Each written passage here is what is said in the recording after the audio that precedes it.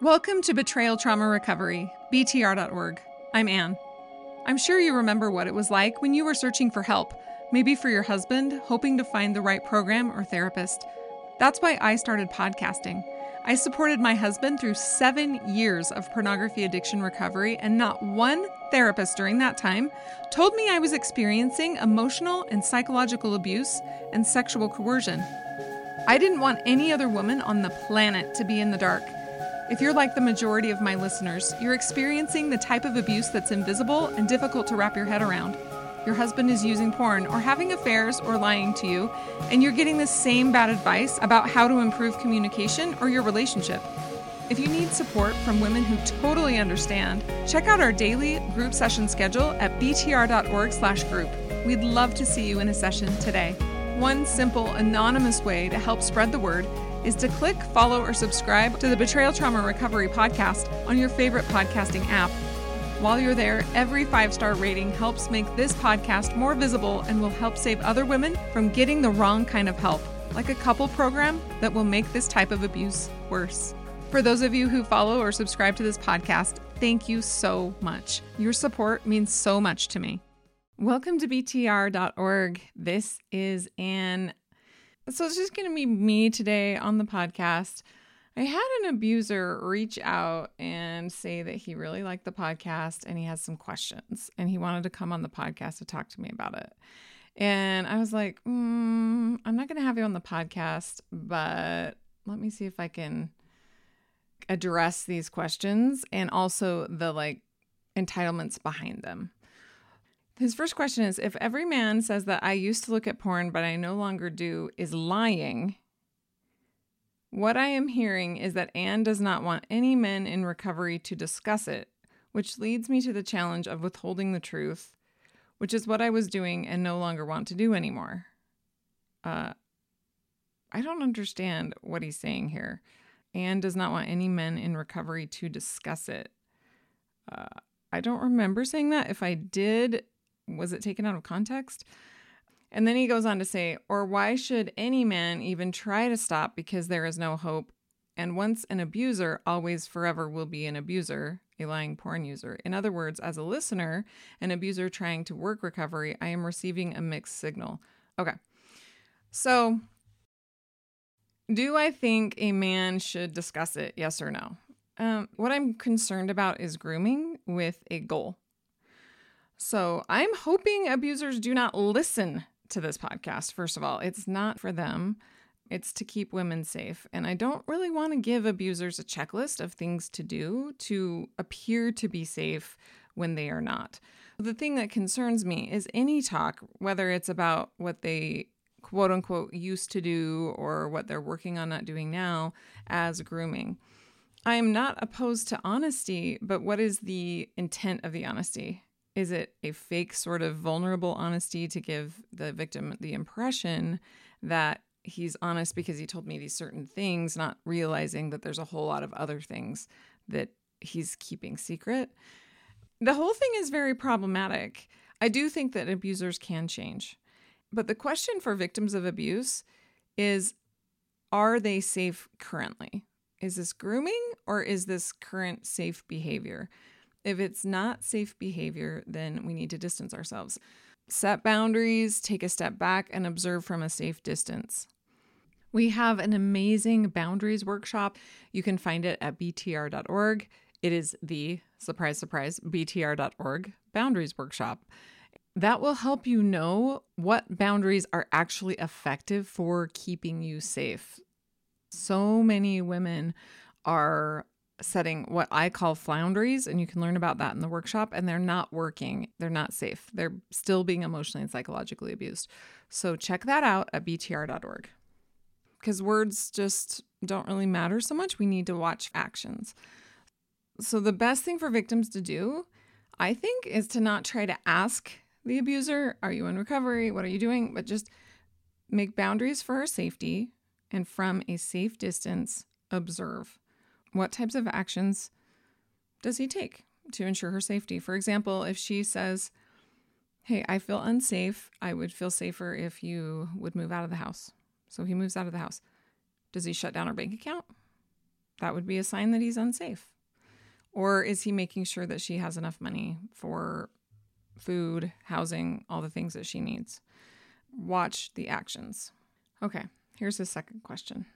He says that on one of the episodes that a guest said, or words to the effect that men in recovery like to go around and talk about themselves. And when they do talk about their recovery or where they are in recovery, they have really not changed and they should not talk about it. I am not saying these men should not talk about it. I am saying that it doesn't matter if you do. That's all. You can talk about it all you want, but women, don't listen to their words, watch their actions. Whether or not he wants to talk about recovery is up to him. I'm not saying whether he should talk about it or not. Because words have frequently been used for grooming, I'm telling victims, don't put too much stake in any of his words, regardless of what they say. Let's say he says, I hate you. I've always hated you. You're unattractive. You're the worst. That's also something to just dismiss because he's saying that on purpose to harm you. There's always a goal. He says, cannot I be excited about all I have learned and share it to try and pass the word and teach others before they end up like me or worse? Go ahead. What is the goal? Is it to manage your image? Is it because you're genuinely excited? Are you genuinely changed? Take some time, observe your own behaviors. And again, this podcast isn't for abusers, it's for abuse victims. But that sounds kind of dangerous to me. What are they doing that for? Were they caught and they're trying to tell everyone, how amazing they are? He says, I also think of it as accepting Jesus and wanting to tell the world what I did. Most victims have heard, don't you believe in Jesus? Don't you believe in the atonement? It just is spiritual abuse. If an abuser believes in Jesus and accepts him, great. His behavior should change. The interesting thing about these questions he's asking is he's not even mentioned doing, which is what concerns us as victims, right? That's what we want to see. He says, I'm so excited about learning what it was that he was an abuser, and I want everyone to know what I've learned. And then he says something interesting. I honestly do not care if it's brainwashing. As if what? Women are brainwashing him to think he's an abuser? So is there this element that maybe it's not true, but I'm going to do it? Because then he goes on to say, if it works and changes me to no longer abuse or rape my wife and to be completely open and honest, living authentically in all areas of my life and being an example to and he goes on and on about John 1 and how to correctly love and treat my wife and blah, blah, blah, blah, blah. To me, it's just all talk. That's what concerns me about these questions. Less talking and more doing from abusers is what victims need to see. Then he goes on to talk about other people that look at porn and what he's learning from BTR. But why is he telling me this? I'm like, what? Why are you telling me this? Sorry, this is going to sound very harsh, but I don't care if you told another man about BTR. BTR is for victims of abuse. So, that's just weird. This also concerns me because he says, after one of the podcasts that discussed planning for divorce secretly because they do not know how the man will react. Yes, that's what all domestic abuse advocates and experts recommend, right? You need to plan ahead. And then he says, so I asked if my wife or ex-wife, he doesn't say if they're in a divorce proceedings or what, would let me call her. If she doesn't want you to call her, then don't ask her if you can call her. That's not respectful. If she says, please don't call me, and then you say, well, can I call you? And you think, oh, I'm being respectful because she said not to call her, and I'm just going to ask her. No. This is a very gaslighting quote, and this is one that I hear abusers say a lot that are not changed. And he says this, and I'm just going to read it. He says, at this point, I made the hardest decision against my wants and desires and let her know that her feeling safe should she decide to divorce me is very important to me. And I did not want her to be worried about how I would react. Basically, he wants to say, look, I want to find out if she wants to divorce me. I'm afraid she's going to surprise me. And so I'm going to try to intervene here and manipulate her into telling me when she probably shouldn't be telling me. I'm really worried that this guy's listening to my podcast in order to weaponize it against his wife or soon-to-be ex-wife. That's my main concern, that this guy's weaponizing it. And if he's still listening, please stop. Don't listen to my podcast anymore. If you really have changed, then stop listening to the podcast in order to weaponize it and bear up your reputation. It's scary. Then in his own abuse, he says, "It breaks my heart that men continue to abuse as I had done, but in very nasty ways," and goes on to say, a bunch of stuff that I'm kind of thinking he does. The reason why I did not want him to come on the podcast is because I'm worried that he would use the podcast and try to act like he's so changed through his words to manipulate his wife into staying with him when she does not want to.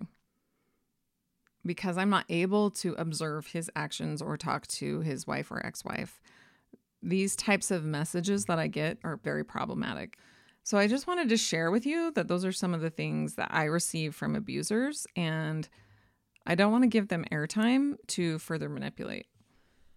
Here's another one from a wife whose husband was like totally into BTR, saying he was. And he was like, "Hey, I'm completely into BTR. It's amazing. Like, I've listened to it. It's changed me."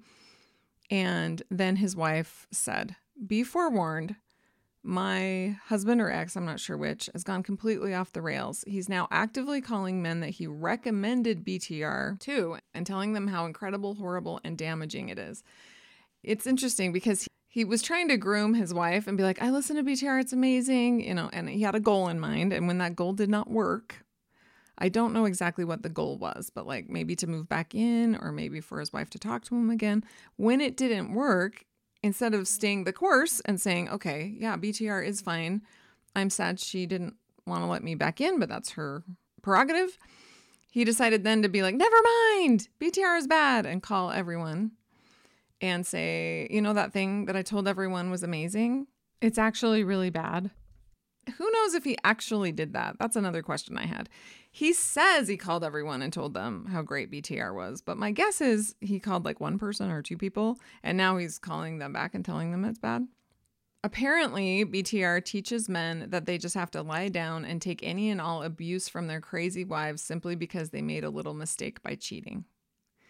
This is a very classic abuser move that when faced with their abuse, for a minute, they might groom in order to see if they can get back in the house or have the goal that they want. And then they don't want to give up their entitlements. They don't want to give up their exploitative privilege at this point. And so once they're faced with what they would have to give up in order to stop abusing, like, wait a minute, I can't even call her to ask if she wants to talk to me, even though she's already told me she doesn't want to talk to me. Wait a minute. I can't move back in the house. Wait a minute. I'm not going to be able to talk to her every day in order to manipulate her and convince her of my point of view. The wife gets concerned, so she reached out and she said, "I have no idea if he'd actually be bold enough to make a public statement against BTR, but just so you know, he's actively trying to turn men against you." And now he's saying that everything is the wife's fault because these men just have to lie down and we complain that they're not flat enough. Abusers want control, so they want power over. When things are equal, when the truth is laid bare, when you observe their actions for what they are, and you are on equal ground, that feels like oppression to them. That feels like someone is having power over them. Because in order to feel equal from their perspective, and this is explained very well in the book, The Verbally Abusive Relationship by Patricia Evans, in order to feel equal for an abuser, he has to feel over. If he actually is equal, like the truth is out, you see him for what he is, you're both living in reality, he feels abused, he feels oppressed. That does not feel like equality to him. And so that's when you hear abusers say things like, "I've given up everything and it's not good enough, and now I'm the one being abused." That's just not the case. They're just not able to live in that space where they don't have power over. It feels very uncomfortable to them and it feels like they're being oppressed. The wife, the one that was warning me about him, she said, when he said this, I laughed out loud. His brain is so twisted right now. It's insane. He thinks he's lying so flat, But in reality, he's not. He still hasn't given his entitlements up. He's still not telling the truth. He's still gaslighting. He's still lying. The reason I'm bringing this up for all the women victim listeners, abusers ask questions for a purpose, and usually it's to groom or to get information to weaponize. We cover this in the Strategic Thought and Communication Tactics workshop. I would highly recommend that everyone listening take that workshop. It's really good. We have a section about abuser questions and what they are for. You can observe from their behavior everything you need to know. That is the point of this episode. Even if they seem like they're doing great, and they might be, we don't know. That's the problem with abuse, is that because grooming is part of that cycle and they've used it before, we are incapable of being able to decipher grooming from true change at the beginning of recovering from abuse. It takes time. It takes time for a victim to get out of the abuser's realm of manipulation and step into reality and become strong and become grounded to be able to tell. There's no short-term way to know if what he is saying is grooming or if it's true change. Because any abuser, they can groom with their words, but they can also really act like it for a certain amount of time. And then when they feel like they're in control, when they feel like they have their goal, then you'll see the behavior shift back to the obvious abuse. All the kindness, the questions, the nice understanding behavior is abuse if it has a goal, if the goal is power over. Moral of the story here with this episode, get more education about grooming. Take the Strategic Thought and Communication Tactics workshop at btr.org. And also read the book, The Verbally Abusive Relationship by Patricia Evans. You can find it on our website. Also a list of all of the curated books that we recommend at btr.org/books. I may have mentioned this before, but we launched a new podcast page on our website where you can read and listen to the podcasts in chronological order. You can start from the first one and go through all of them. You can hear the change in my voice. You can hear the change in my confidence level. I am so, so grateful for the whole community for helping me. Like as I podcasted, you can hear me changing in real time to the person that I am today. And I can't wait to find out who I am tomorrow with your help. As one of us has an epiphany, we all have epiphanies. I'm so grateful that we're sharing and teaching each other and that we have each other's backs. Because my only goal is your safety. That's it. I care about women in general and victims in general.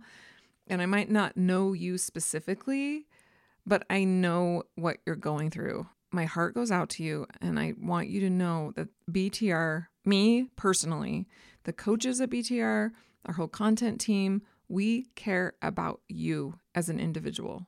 We care that you're safe.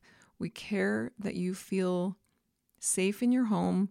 We care that you're not being emotionally and psychologically abused, and we don't want you to experience sexual coercion in the form of your husband's secret pornography use or his secret sexual basement.